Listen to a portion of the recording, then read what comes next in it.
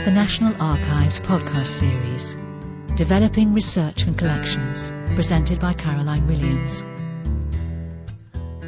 So we're a new department and we were set up in about June. I started here in July this year. And we're looking at three particular areas. That's research, collections and academic liaison. Now you might think, well, isn't this something that's been going on at the National Archives for a very long time? What is the point of creating a department around these? I hope by the end that it'll become clear what the reasons are for that, and to demonstrate really that we're looking at outwards. We're more of an outward-facing department, and we're making links with all sorts of customers, stakeholders out beyond the National Archives in order to develop the services in these particular areas.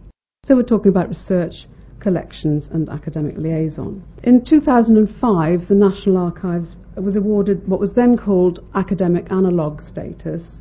It's now called independent research organisation status by the Research Councils of the United Kingdom, in particular the Arts and Humanities Research Council. The Arts and Humanities Research Council awarded similar status to 7 other institutions at the same time, and these are the British Library, the British Museum, the V&A, National Maritime Museum, the National Portrait Gallery, the Tate Gallery, and the Royal Commission on Ancient and Historical Monuments in Scotland. And the purpose of this, it's really a very good move as far as we're concerned, because it puts us on a similar status, a similar footing to the universities in giving us access to potential funds from the research councils. So that's a very valuable resource for us at the National Archives as independent research organisation. And the purpose of that funding is to provide help and support to the wide range of research activities that are taking place in museums and galleries and archives, I should add. So it really does highlight the need for us to be conscious of the research that is being carried out, to promote that and really add to our remit in what we're doing and the services that we're developing. When you think of research at the National Archives, if we're thinking what type of research we do here, I expect most of us would think primarily of the research that we do into the records here. And this session is slightly different from the other ones earlier today, in that I'm talking about general approaches, but you've heard about a lot of specific strategic initiatives, all of which that have involved research into the collections that we have here. So research into our collections and how we can get resources to support that in the many ways that you've heard today through JISC or Heritage Lottery Fund or other bodies, as well as the Research Council, is very much what we're about. The other side of the research that we do is something that's perhaps less immediately obvious, in that it's professional research. And what that entails is all that cutting-edge work that underlies all the business activities that we undertake. One of the things we do that we're heavily engaged with, of course, as you'll know, is helping government departments to manage the records that they create. And all the records they create now are digital, and they're kept on their websites.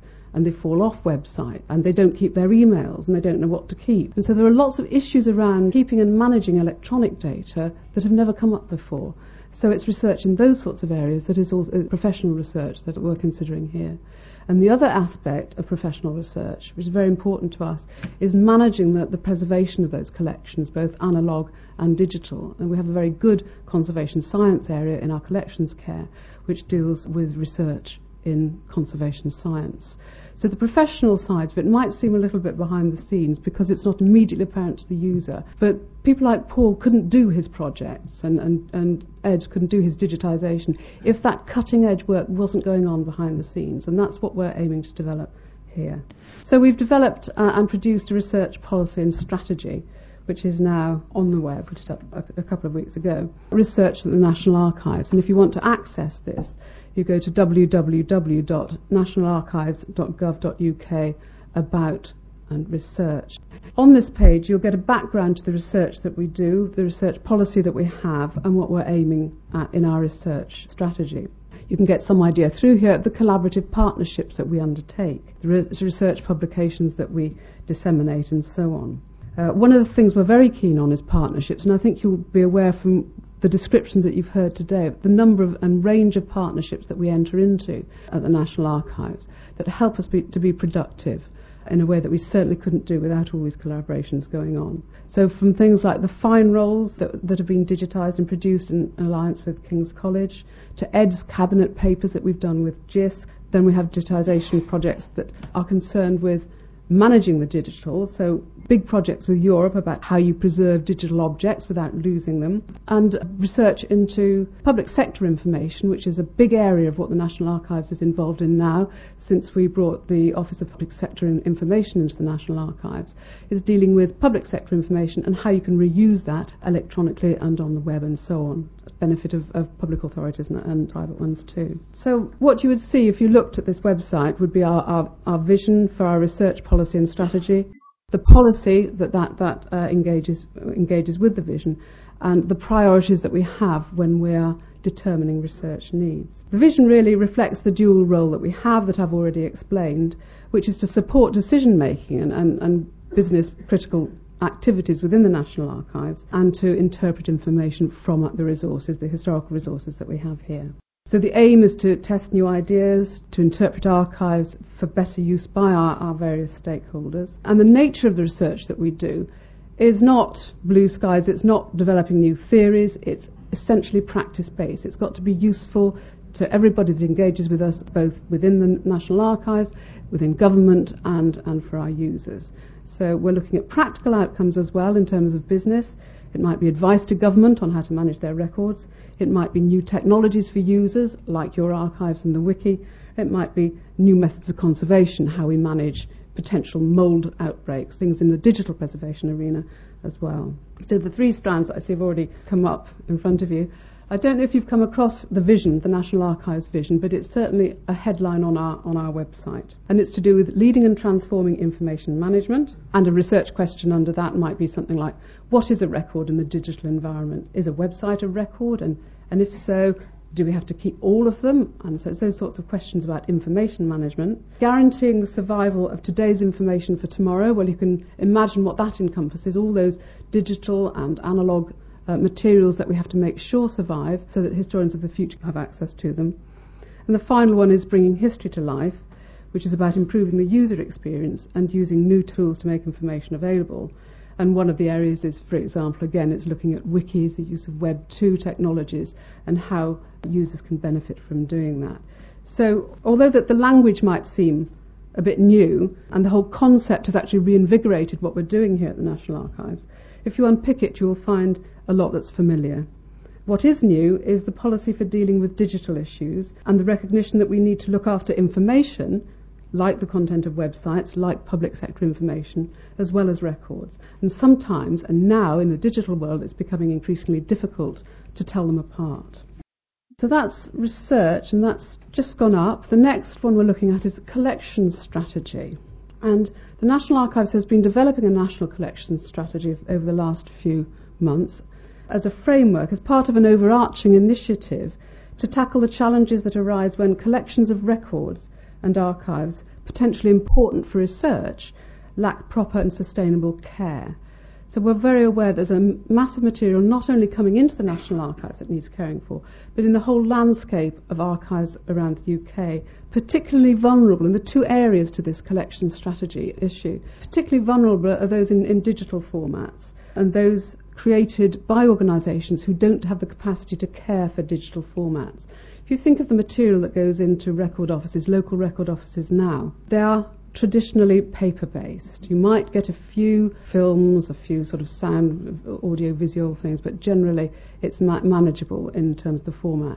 But now that every single person and every single organisation is generating its material digitally, and they're not always going to print them out, what's going to happen to the records of those women's institutes or the hospitals or the various clubs and societies when they want to deposit them with the local record office? How are they going to manage to do that if they're in a digital form and they take it along to the record office on a disc that can't be read? So there are enormous issues about, will history stop in 1990 for a lot of organisations because there is no provision for managing their digital material. So that's one of the large areas that this collection strategy is dealing with. And the other area is just to look at the landscape out there. What are the important themes that are perhaps not being looked after? What's happening about the records of climate change, perhaps, or the nuclear industry, all those big questions? Who's looking after the records? Now, that's not to say that the National Archives is going to go out and take everything in and manage it all, because obviously that would be absurd.